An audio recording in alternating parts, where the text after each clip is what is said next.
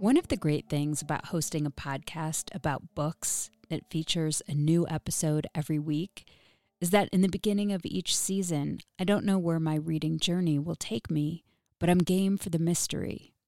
Joining Book of the Month is kind of the same thing. You know you're heading into new territory, and it's going to be an adventure. Book of the Month is a subscription that helps readers discover new books and helps writers by promoting emerging authors alongside established ones. Here's how it works. Each month, Book of the Month members get to choose from a curated selection of new and early release books. Your pick gets shipped right to your door, and shipping is always free. There's so much excitement knowing that one of your picks just might be that next book to make it into your top 10 most favorite books ever list. And if you like to listen to your books, there are options for you. Book of the Month just launched a curated audiobook option, and you can listen to your selection directly in the app. Here's what's in store for March. Annie Bot by Sierra Greer, Anita De Monte Laughs Last by Xochitl Gonzalez, plus several other titles. I chose the memoir Hereafter by Amy Lynn because I'm interested in how people deal with grief and bring their insights to the page. For a limited time, you can get your first book of the month for just $9.99 using the code CHIRP.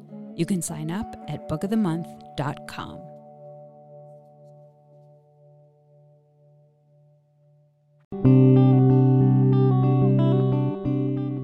This is First Draft, a dialogue on writing produced at Aspen Public Radio. I'm Mitzi Rabkin. First Draft highlights the voices of writers as they discuss their work, their craft, and the literary arts. My guest is Deborah Willis, author of Vanishing and Other Stories and The Dark and Other Love Stories. Willis was born and raised in Calgary, Alberta. Her short story collection, The Dark and Other Love Stories, contains 13 tales with a variety of points of view, setting, and characters. The storylines range from a drug dealer's girlfriend signing up to go on a mission to Mars for reality TV, to teenage girls testing their friendship while breaking into houses all summer, and an alcoholic with a pet crow he keeps in his apartment. We began the interview discussing a through theme of the collection and the title. I came up with the title after completing most of the book. So I had known for a little while that I wanted to write a group of stories about love. So not exactly love stories. Like in a way, I think the title is misleading because it's not a bunch of romances. But I wanted to write a group of stories about love and that explores love in different guises. So like love in families, love between friends, and of course between lovers and husbands and wives and so on. But I really knew from the beginning that I didn't want to write anything that was cheesy or overly idealistic or something. So I think the title really appealed to me when I hit upon it because it just felt right for what I wanted to do. I wanted to sort of express a sort of flawed kind of love, but realistic without being, super painful. just the kind of love that people do experience in their lives. In the first story, The Dark, it's about two girls who go to summer camp and they sneak out at night, and they're very good friends, but one of them is a little bit more of a risk taker. And I feel like you're really capturing that quick and intense friendship that you make at camp, and in this case it's girls. Can you talk about that? Because you actually had another story later about two girls who were also really good friends in adolescence. Why does that interest you? Those two stories in a way came out of my own experience more than any of the other stories. I went to summer camp. I was a camper and then a counselor for like 12 summers. So it was a huge part of my life when I was growing up. And I really did want to capture that feeling where you're in an actual different world from your parents, and you're in a different world from any of your school friends. To me, it was, like I say in the story, it's like love at first sight when you meet your camp best friend, because you are like, it's this intense period of time where you're together and then you have to be apart for the entire year. And I remember that feeling very, very clearly. And I think too, you know, when I was growing up, I was like very shy, pretty quiet. I was like, I think you could characterize me as like pretty forgettable. Like, you know, I recently moved back to my hometown, and I went to a party when I moved back there were a lot of sort of former high school friends, and it was strange to be that person again, to be kind of fading into the background the way that I had as a kid. But because of that, I was sort of attracted to friends who were more outgoing, and I had girlfriends who were bigger risk takers than me and who were more out there. So I think that those kind of stories came out of my experience. Do you think being, as you categorize yourself, being forgettable made you into a writer, in the sense that sometimes when you're forgettable or in the background, you're basically an observer? Yeah, I'm so grateful for that, actually. Now, I mean, at the time, I didn't mind it either. You know, it's kind of nice to be ignored when you're a kid at school. I mean, I wasn't ignored by teachers and so on, but I was never. I watched friends of mine get bullied or teased, and I never had to endure that. So I was grateful for it at the time too. But now I really see that all that time that you can spend observing, or I was also an only child, so I did have a lot of time in my own head, and I think that led to like my love of writing and being able to make it into something of a career now. So I guess what I'm interested in is that what broke their friendship, and I think what also might have broken the friendship of the other story with one girl ended up going to Israel and one stayed here, but they were best friends and broke into houses together, is that there was one character who was willing to take more risk. And do you think that's something that breaks friendships up in adolescence?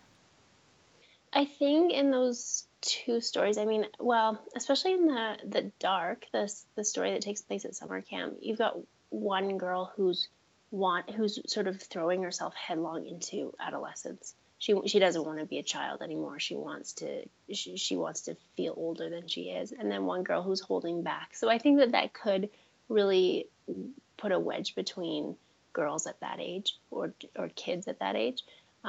With the other story, I think there was kind of a problem, an inequality in the friendship from the very beginning. So one girl is kind of obsessed with the other girl, and the other girl is, much more interested in herself and in boys and in sort of pushing boundaries and so on. So I think that inequality is maybe what split them up. Those sort of dynamics, I mean, that didn't come out of my life, but I guess it's maybe comes from something I observed in girls when I was growing up, or just in life in general.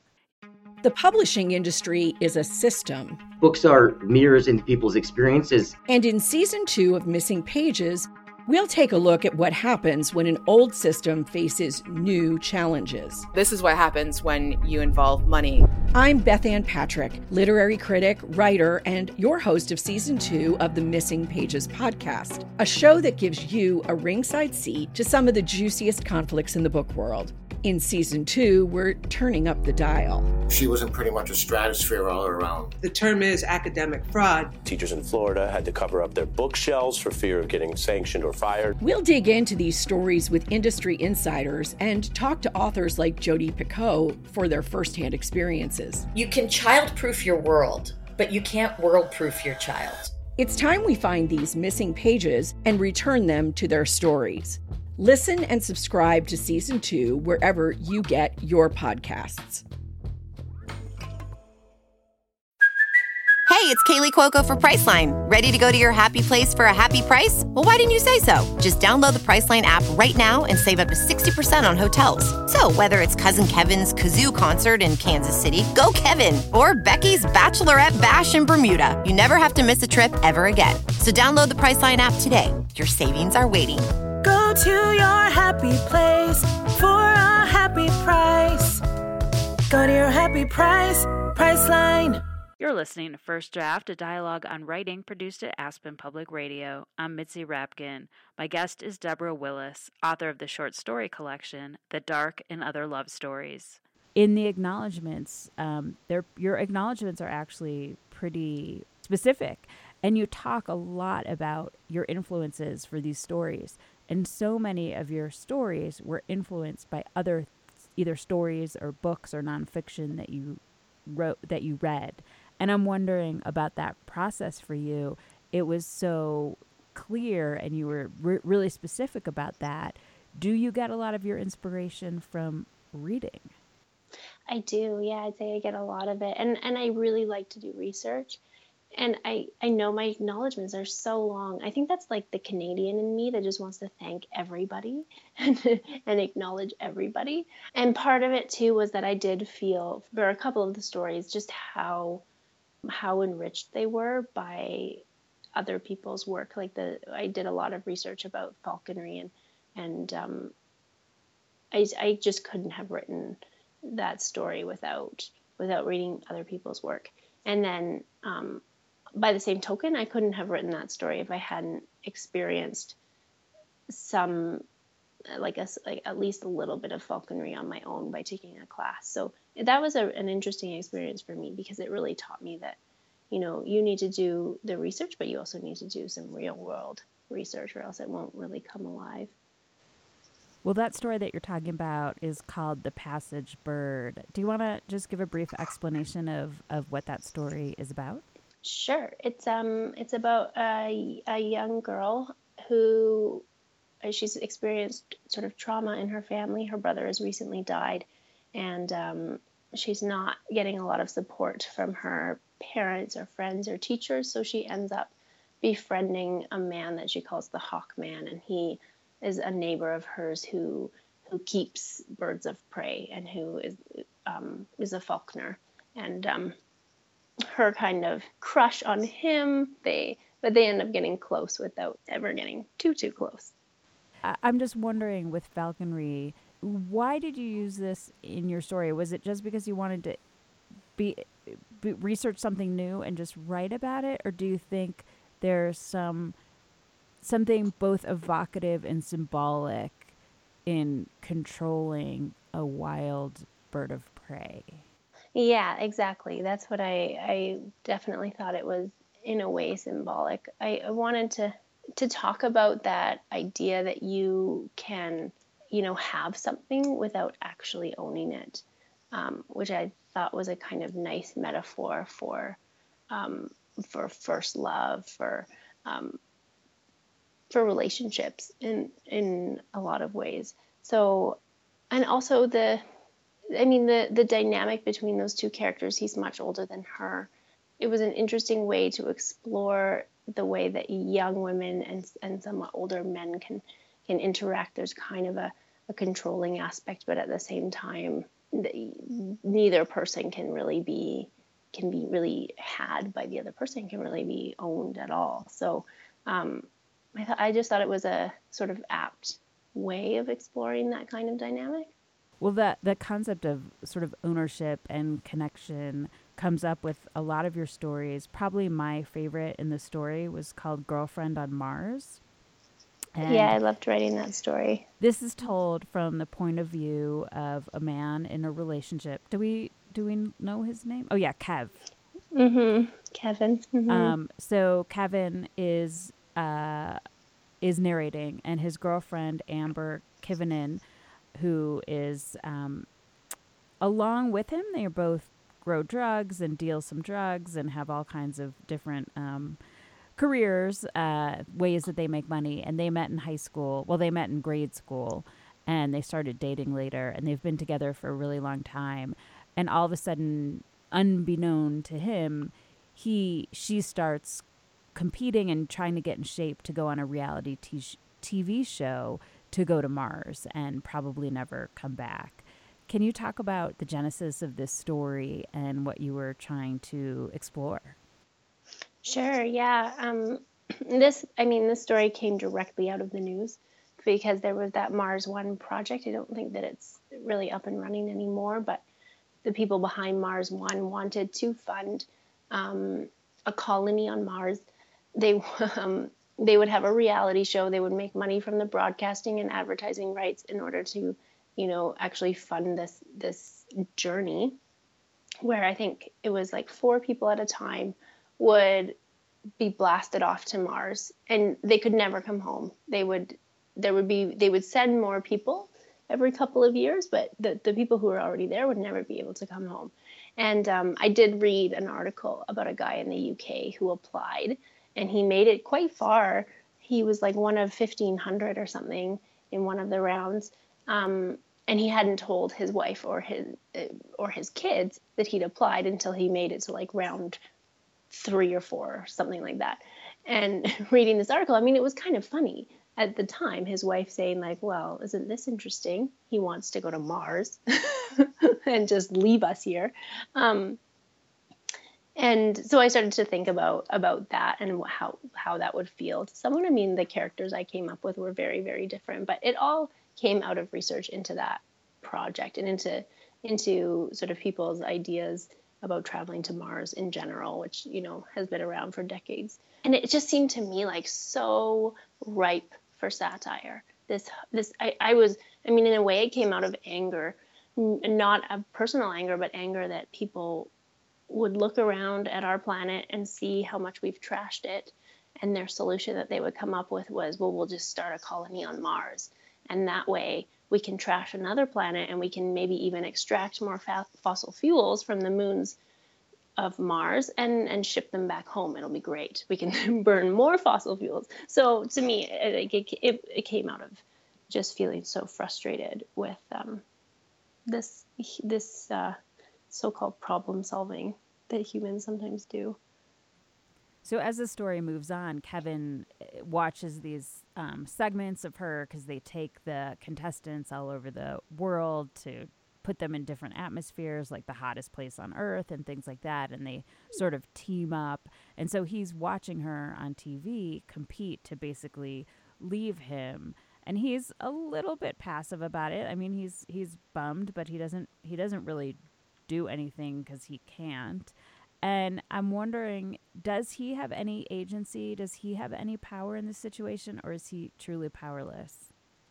Well, someone said to me, like, you could have made this into a novel. And I was like, well, if I'd done that, Kevin would have had to leave the house, which wouldn't, I think he was pretty passive. And I mean, what that story was about for me too, in terms of the dynamic between the two characters, is here's these 2 people who cannot communicate. She's frustrated with him because he's stoned all the time.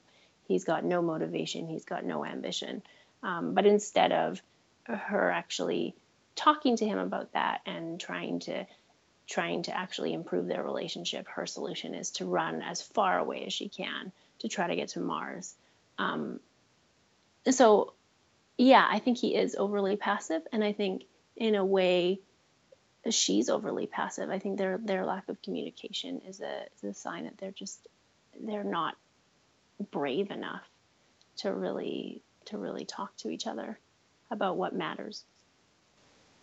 So in your stories, you have a lot of themes of abandonment. You have parents that leave. You have a story about a young boy who, around Halloween, his dad comes back into his life after not being there, stays for a year and leaves. You have this woman going to Mars. You have lovers abandoning each other. So I'm just wondering about this concept of abandonment, and if you think it's, as you say, you were exploring these stories about love. Do you think that's a flip side of love? Do you think that's inevitable in a lot of love?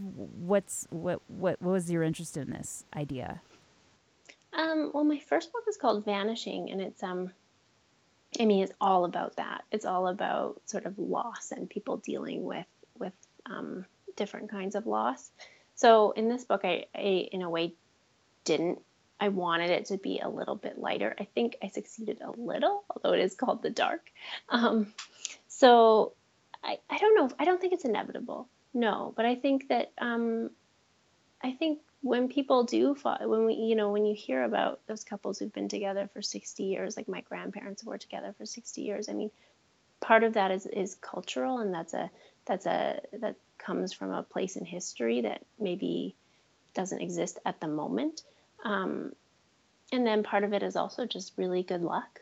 Like some people meet the right person, some people don't. I don't think it has to do really with being a good human being if you find your ideal partner, you know?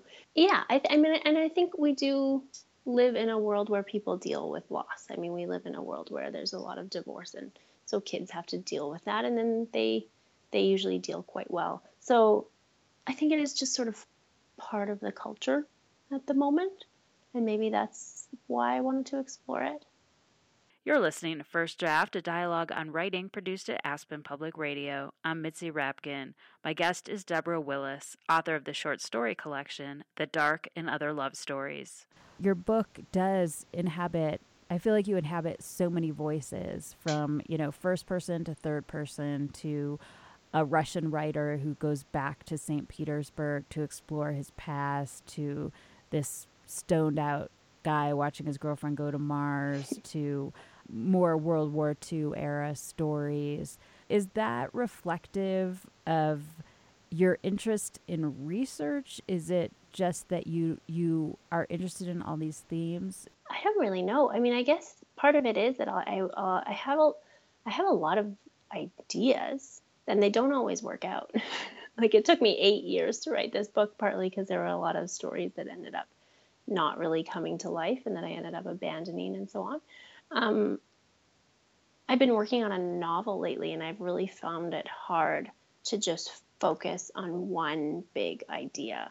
I really do miss being able to explore different time periods and so on, and just kind of go all over the place. That I guess I got used to that, and it's kind of exciting to me.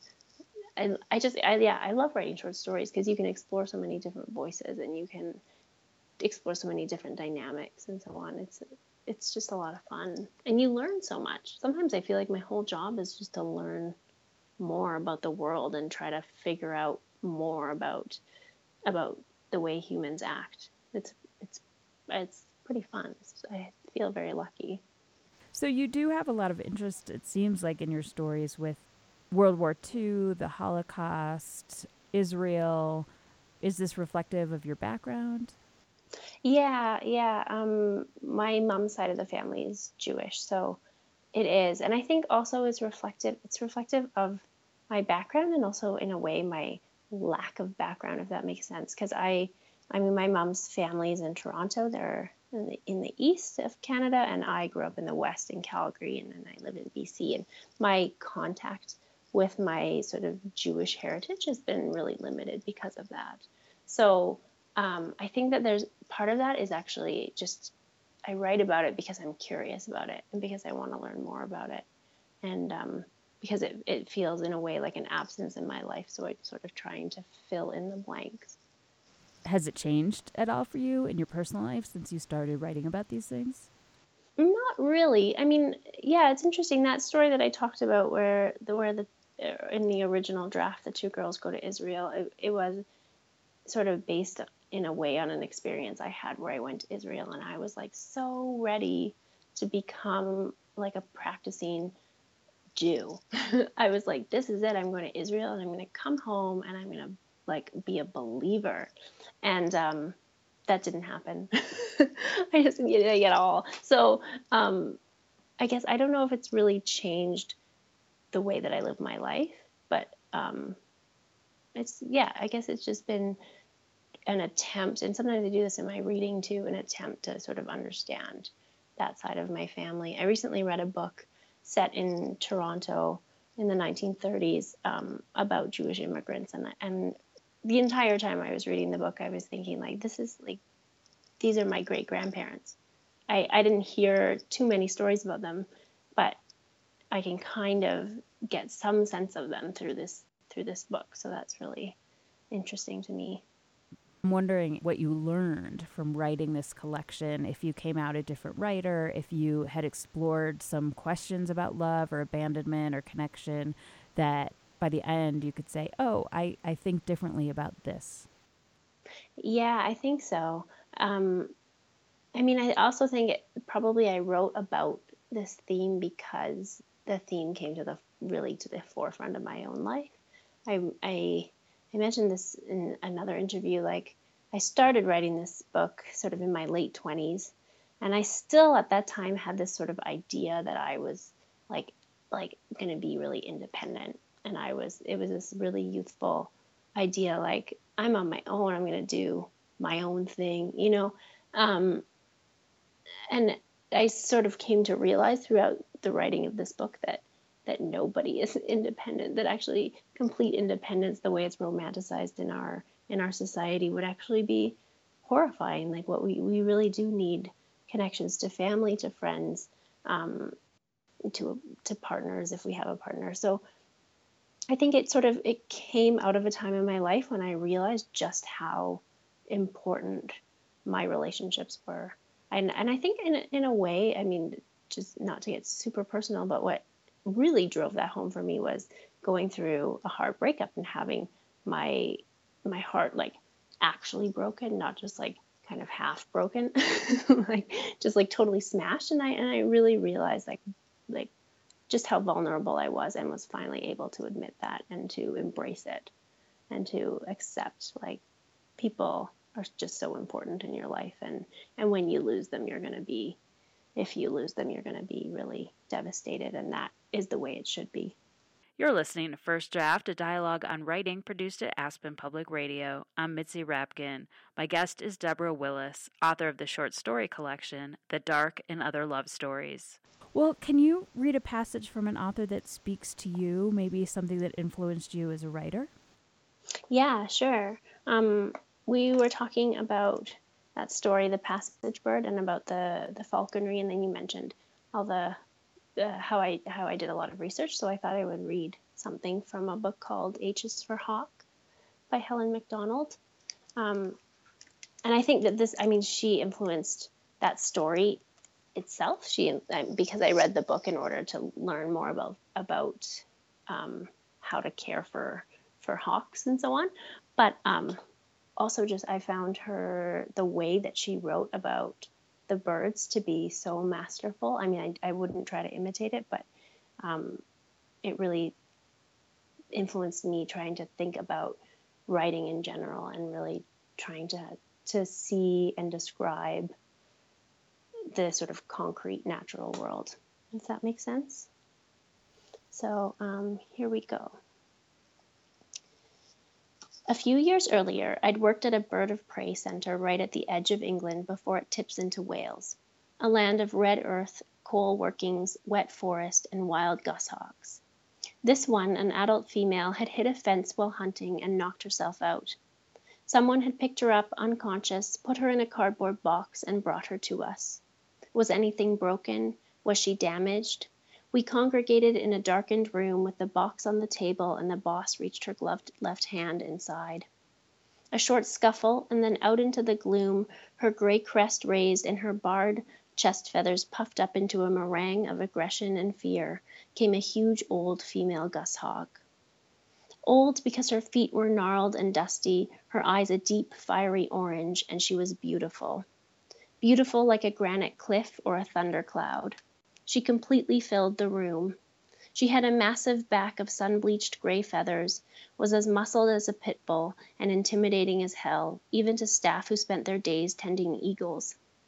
So wild and spooky and reptilian. Carefully we fanned her great broad wings as she snaked her neck around to stare at us, unblinking. We ran our fingers along the narrow bones of her wings and shoulders to check nothing was broken, along bones light as pipes, hollow, each with cantilevered internal struts of bone like the inside of an aeroplane wing. We checked her collarbone, her thick, scaled legs and toes, and inch-long black talons. Her vision seemed fine, too. We held a finger in front of each hot eye in turn. Snap, snap, her beak went. Then she turned her head to stare right at me, locked her eyes on mine down her curved black beak, black pupils fixed. Right then, it occurred to me that this goshawk was bigger than me and more important, and much, much older. A dinosaur pulled from the forest of Dean. There was a distinct prehistoric scent to her feathers. It caught in my nose, peppery, rusty as storm rain. Do you want to say anything else? I just felt like she was such an amazingly descriptive writer. And I think that probably came out of so much experience with that subject matter. Like, she was just completely in there. It's nonfiction. She lived with a hawk. She lived it. She observed it so much. But I think she's just a beautiful writer. Can you read something you wrote? Maybe it was tricky or hard to change or edit. Yeah, sure. I will read the one that I think it took about 5 years. It's called Welcome to Paradise. I'll read just like one scene from near the beginning. When we were at my house, we would sleep, eat, draw elaborate blueprints for the house we'd one day share, or go for walks. Going for a walk was code for going to the strip mall to smoke cigarettes and hit on the Little Caesars pizza delivery guys, Cody and Brody. Their rolled-up sleeves and tattooed biceps seemed to embody masculinity, and we adored them obsessively. At least Liel did. In preparation for seeing them, we sat on the edge of the bathtub and shaved our legs, then faced the mirror and applied Wet n Wild eyeshadow and flavored lip glosses. Then we put on shorts and crop tops. Liel always lent me her clothes, and we strolled down the back alley behind Little Caesars like we hung out beside dumpsters all the time. We must have done this a dozen times, but the day I remember most was the one that led to our crimes. Cody and Brody were in the parking lot, smoking and sitting on flimsy chairs they propped against a wall scrawled with graffiti. A girl named Kat had tagged her name everywhere, and her scribbles were faded, almost illegible, a ghost of a presence. Kat was here. "Hey," said Liel. She did most of the talking, her accent making her seem older. "What's up, guys?" "I'll show you what's up." Cody wore a baseball cap, and the brim shadowed the top part of his face. It was impossible not to watch his mouth when he talked. "Come over here and sit on my lap," he said. Brody just nodded and laughed at whatever Cody said. He didn't wear a cap, and he had a face like a movie star, all cheekbones, and a braid that hung down his back. They made pizza deliveries in their own beat-up vehicles. Cody drove a Pontiac Sunbird and Brody a pickup. We longed for one of them to offer us a ride somewhere, anywhere, as this would have given us an adventure to dissect for weeks. But Cody and Brody mostly ignored us. They talked to each other in a mysterious shorthand or wrestled in the blinding sun, gripping each other by the waist and neck, tugging at each other's shirts. I can take you, Cody said. He was 18, younger than his friends, and he gave Brody a kick on the shin and called him a dirty Indian. What'd you say, white boy? Brody put Cody in a headlock, and they tumbled to the pavement, scraping their knees, grappling and grunting, scratching each other until they bled. Oh my God, Liel would giggle. Don't hurt each other. We believed they were showing off for us, proving their strength. We were pretty sure Cody liked Liel and Brody liked me. When they finished fighting, Liel asked Cody if we could bum cigarettes off him, and he tossed his pack over to us. Brody rolled his own and never shared, but once he used a Zippo to light my cigarette. He leaned towards me, the flame cradled in his big, calloused hands. Thanks, I said. No problem, he said. So what's your name? Hannah. Hannah Banana, Cody interrupted, smiling in that mocking way. I like your yellow hair. The first puffs always made me dizzy, but so did the way Cody and Brody appraised me, smoke curling from their mouths. It occurred to me that maybe I was the pretty one, the one they might want. How old are you, Hannah Banana? Asked Cody. Can we go? Said Liel. Why? He said. Where do you have to be? Then she turned and walked away, her cigarette dropping ash on the ground. I stayed where I was, leaning against the wall, and contemplated for an entire second the possibility that I might not follow her. Then I ran to catch up. I'll stop there. So tell me why you chose this. I think because I worked on that beginning for so long. And when I think about it now, I mean, it doesn't make sense to me why some stories come so quickly and some are so laborious. I don't really understand it, but this one, like I said, it seemed to take forever. And in the beginning in particular seemed to take, it was really hard for me to know when to drop into the story, like when to start the narrative. And I think I had a sort of insight at one point, like just start with them at their most like adolescent, full of like wanting, just wanting something to happen to them. And so that's when I finally found my beginning. Where do you write? I write in my office. We just moved to, well, not just, but a couple of months ago, moved to a slightly bigger place so that I could have an office and my partner could have a music room. So now I have this little yellow office. What do you do, or where do you go to get away from writing? I do yoga. I'm also like, I really like to salsa dance. And like, that's like the opposite of writing. It's like loud and sociable and just pure fun. Who do you show your work to first to get feedback? I have a few friends who like very generously read my work. So usually them. And how have you dealt with rejection? I was just thinking about this because someone asked me what the best advice I'd ever gotten was. And I realized that the best writing advice I ever got was from a writing teacher named Patrick Lane, a poet. And when I was like 17, I was in his class and he said that he had a group of students once who had a competition to see who could get the most rejection letters. And by the end of the year, they all brought in their letters, they counted them up, and it turned out that the person who won the competition, who had the most rejections, also had the most acceptances. So that story has been in my mind for like 15 years, and it really has changed the way I think about rejection. I just think of it as part of the process and not as failure. Like it's just a normal part of putting your work out there.